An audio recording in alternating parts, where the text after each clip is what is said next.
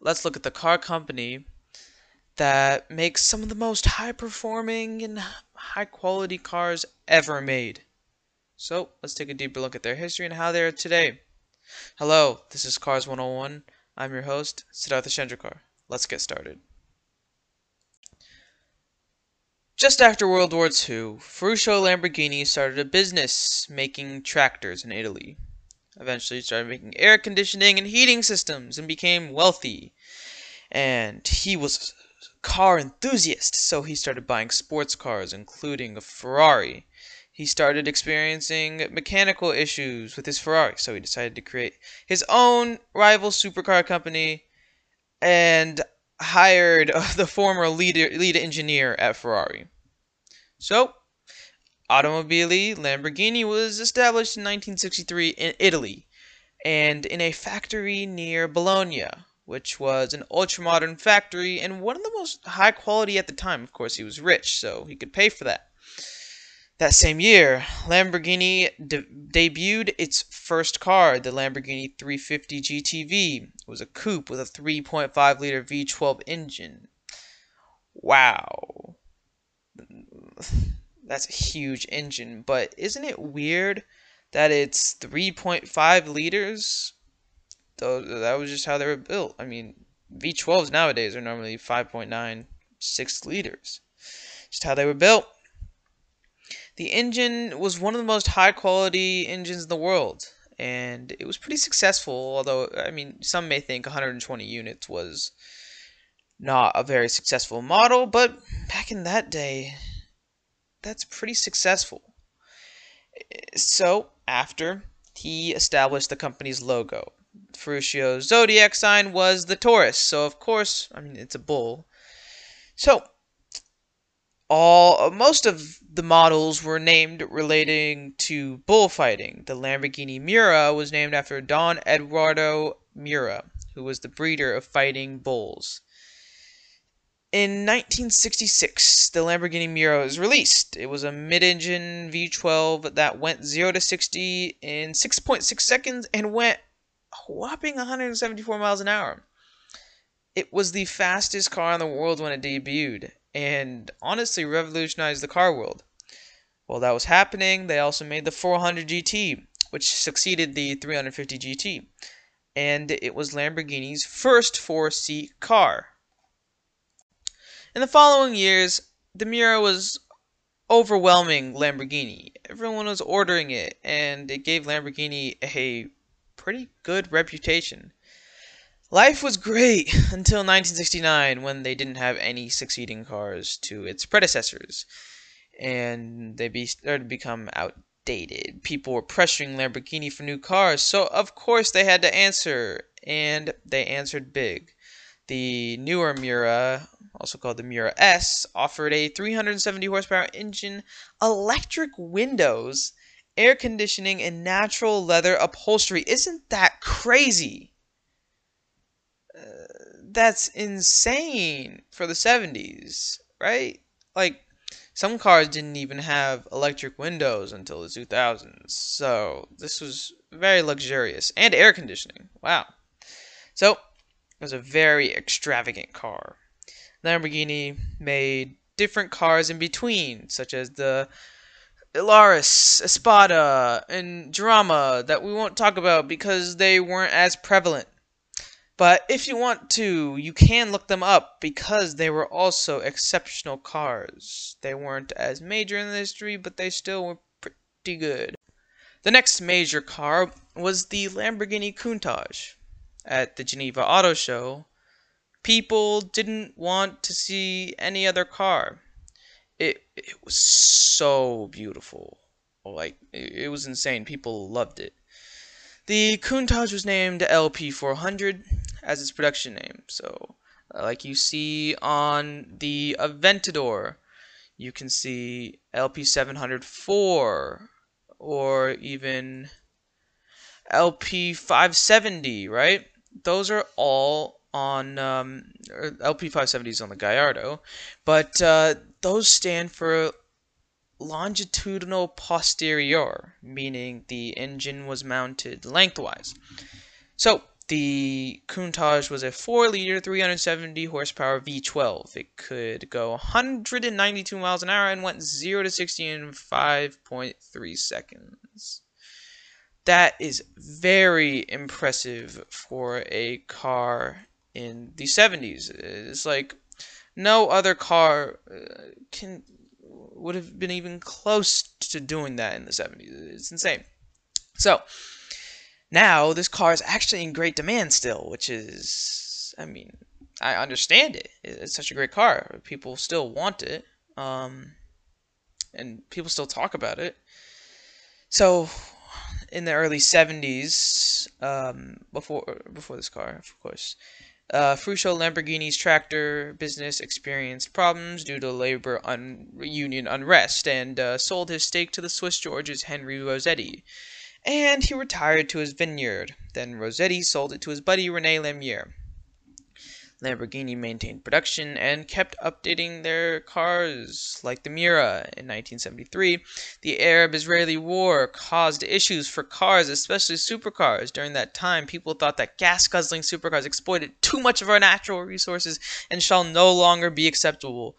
Of course, emotions were high, so this was very extreme. So, of course, there were issues. Lamborghini had to start releasing new cars, and it actually made the situation much better than it really could have been. In 1976, the company started running into issues and looked to collaborate with BMW Motorsport. But that didn't turn out really happening. By 1978, the only Lamborghini model in production was the Countach. So Lamborghini tried making a new car because people, of course, wanted more cars. Look how well the Countach did. I want to know what the next car would be. The Athen, which didn't work out, and Lamborghini was considered finished. The whole brand was considered finished by 1980. After a while, Jean-Claude and Patrick Mimran, the wealthy owners of a sugar empire in Senegal, decided to take over. In January 1981, Lamborghini, or Nuova Automobili Ferruccio Lamborghini, SPA, was back in business. They updated the Countach to a 4.7-liter V12 and 375 horsepower, and was pretty much indistinguishable from the previous Countach. Although it was costly, Lamborghini continued to develop the off-road model, which became the LM004. By this time, it had a 7-liter front-mounted V12 engine, and Pirelli collaborated, Pirelli's of course a tire company, with Lamborghini to develop a new top-performing tire that could be used on any terrain, from asphalt to the sands of the great African deserts. This would become the Pirelli Scorpion. Lamborghini was back. In 1987, Lamborghini was taken over by Chrysler. With this collaboration came new materials and the ability to get more work done. In 1994, Chrysler sold Lamborghini to a bunch of Indonesian investors. In 1998, those investors then sold Lamborghini to Audi. In 2001, the Murcielago was made to succeed the high-sold Diablo. It had 580 horsepower, and sales boomed once it was released.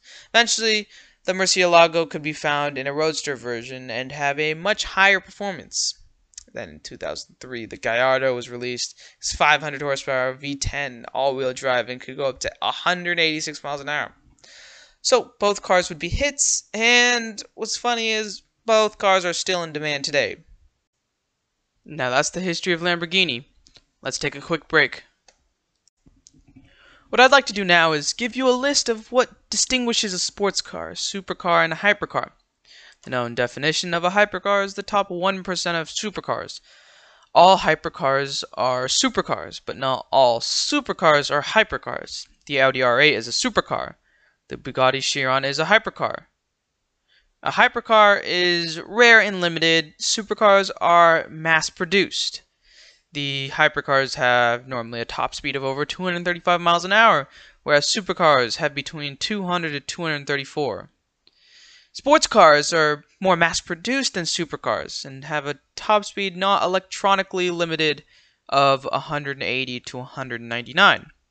Electronically limited means that they can't go past a certain speed because the maker has put a limit on it. Like a lot of Audis you can see that their top speed is 155 miles an hour. Why are they all 155 miles an hour? They can definitely go more than that. They're just limited. So hypercars are generally, they cost in the millions. Supercars are normally several hundred thousand. And sports cars, you can get less than $100,000. We will talk about Lamborghini's current cars, the Aventador, Huracan, and Urus. We will also talk about its limited edition cars, such as the Centenario, and we will also talk about some of the past models, including the Veneno and the Sesto Elemento. Let's go. Let's start out with my favorite car ever, the Aventador. The Aventador was released in 2011 and is still one of the most popular Lamborghinis. The cheapest trim is the Aventador S currently, which is about $417,826. It comes in a coupe and a convertible and has a 6.5-liter V12 with 730 horsepower. Its top speed is 217 miles an hour and goes 0 to 60 in 2.8 seconds. Wow. Pretty fast. The famous configurator lets you completely customize your Lamborghini and order it from the factory. That's also pretty cool. Or you can always just buy it from the dealership. The sleekness of this car is impressive, and the detail in this car is also noteworthy. The aerodynamic shape has always been exceptional, and of course, it looks like a hypercar. Of course, I would consider it a hypercar. Most people wouldn't because it cannot go past 235 miles an hour. Well, I think that because the way the car handles and around turns, it should be considered a hypercar. What I find most wonderful is its sound. Yeah, it's fast and all, but the sound on this car is one of the best I've ever heard. Now, the Aventador S comes in the convertible, or Roadster, which is about $460,000. It's the same car, just convertible. But the Aventador does come in a new type of beast, the Aventador SVJ. SVJ literally just means it's straight up faster.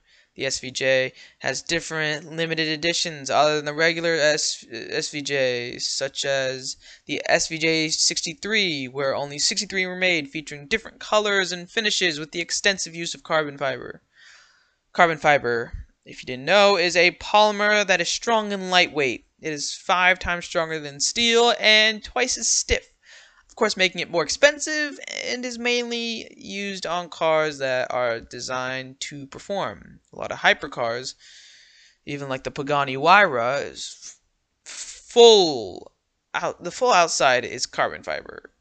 So, yeah, full exterior is carbon fiber. So, of course, the SVJ comes at a nice hefty cost of $526,854. Has about 760 horsepower, with, of course, the 6.5-liter V12. And it has a reduced 0 to 60 time of 2.7 seconds. Of course, different additions can be tuned, but this is just the base. Next car, the Lamborghini Huracan. Currently, the Huracan is known as the Huracan Evo. Although $261,274 is a lot of money, this car is one of the cheaper Lamborghinis. It is a 5.2-liter V10 with 630 horsepower and 442 pounds-feet of torque. It goes 0 to 60 in 3 seconds with a top speed of a whopping 202 miles an hour. It is designed based on the Y-shaped styles of the Countach. This is one of the most popular Lamborghinis currently, mainly because of its price. The Huracan Evo comes in a convertible for $20,000 more. The next trim is the Evo rear-wheel drive. Most supercars are rear-wheel drive. Most people get the convertible, or as Lamborghini calls it, the Spider. Sometimes they'll call it the Roadster. It starts at $233,000, so much less than the all-wheel drive, which was the previous. Of course, the all-wheel drive provides more power and traction. The rear-wheel drive has 601 horsepower, 413 pounds-feet of torque, and goes 0 to 60 in 3.2 seconds. It is slower, but a lot more people like it because it is also much cheaper. Overall, I mean, it's just like any Lamborghini, high performance, high quality. But people get this car to have a Lamborghini. Quite honestly, I'd rather get a Porsche 911 Turbo S. But if you want the name Lamborghini and the full package of a Lamborghini that is slightly slower and less powerful, then go ahead, get the Huracan. But the Turbo S gives more power and goes 0 to 60 faster. But, I mean, if someone's asking what car I have and I say Lamborghini, they will be more amazed than saying you have a Porsche. I mean, it's just reputation. Next, the Urus. The Urus is one of the fastest SUVs in the world. It has a whopping 641 horsepower and 627 pounds-feet of torque, with a huge twin-turbo 4-liter V8 that goes 0 to 60 in 3.5 seconds. It can also reach 189 miles an hour, but all this is costing you $222,000. The Urus can hold between 4 and 5 people. There are different configurations for that. But, I mean, the interior looks like a space shuttle. Like, it's really out of this world. It has a very sleek and sporty exterior. The next trim is the Urus Pearl Capsule. It has 23-inch rims and a more sporty look, which is basically it. Honestly, there's not too much to say about this car. It competes with cars such as the Aston Martin DBX and some say the Bentley Bentayga and Rolls-Royce Cullinan, but honestly, this car isn't as luxurious as them, and it's more powerful. I'd actually put it side by side with the Tesla Model X. The Tesla Model X is about $100,000 less, and it still goes 0 to 60 almost a second faster. I mean, the Urus obviously has the Lamborghini engine sound, and it goes to a higher top speed, but that's only if you're going to take it to the track, right? But if someone's going to ask me what car I have and I say Lamborghini, they're obviously going to be more amazed than if I said Tesla. So, next, the limited edition cars. Let's first talk about the Lamborghini Centenario. It has 759 horsepower, going 0 to 60 in 2.8 seconds with a top speed of 217 miles an hour. It has a 6.5-liter V12. I mean, this car left me speechless when I saw it. It's insane. It looks so futuristic and has one of the best engine sounds ever. It costs $1.9 million and only 40 were built. It is truly a menacing car and handles fantastically. They also added Wi-Fi and Apple CarPlay, which isn't on many of the previous Lamborghinis, but most people say Ferruccio wouldn't care, but it can be useful, especially when you're paying almost $2 million. Many people consider this a hypercar because of its cost and rarity. I do too. It is a great handling car even with a low top speed of 217 miles an hour. Next, the Veneno. For Lamborghini's 50th anniversary, Lamborghini made the Veneno. When it was introduced, it cost $4 million. It had a 6.5-liter V12 generating 740 horsepower and 509 pounds-feet of torque.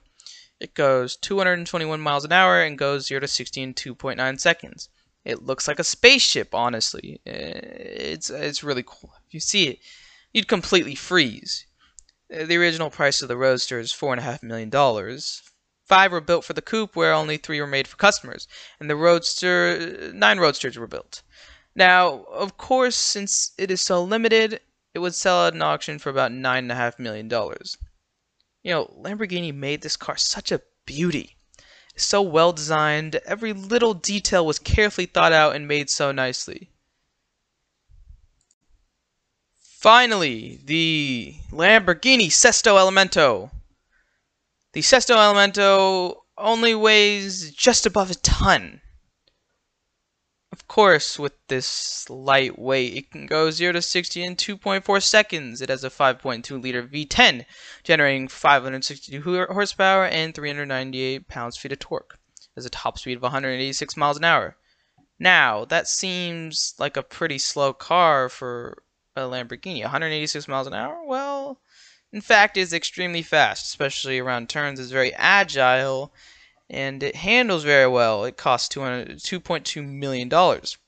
However, the factory-made version is not street legal. Then you may ask, why do I bring this up if it's not street legal? Well, you can convert it to being street legal. How? Well, the car does not have airbags, so you would have to find a way of putting airbags in. And the seats aren't really seats, they're just chassis-lined cushions. Well, that's all, folks. Hope you enjoyed. See you next time on Cars 101.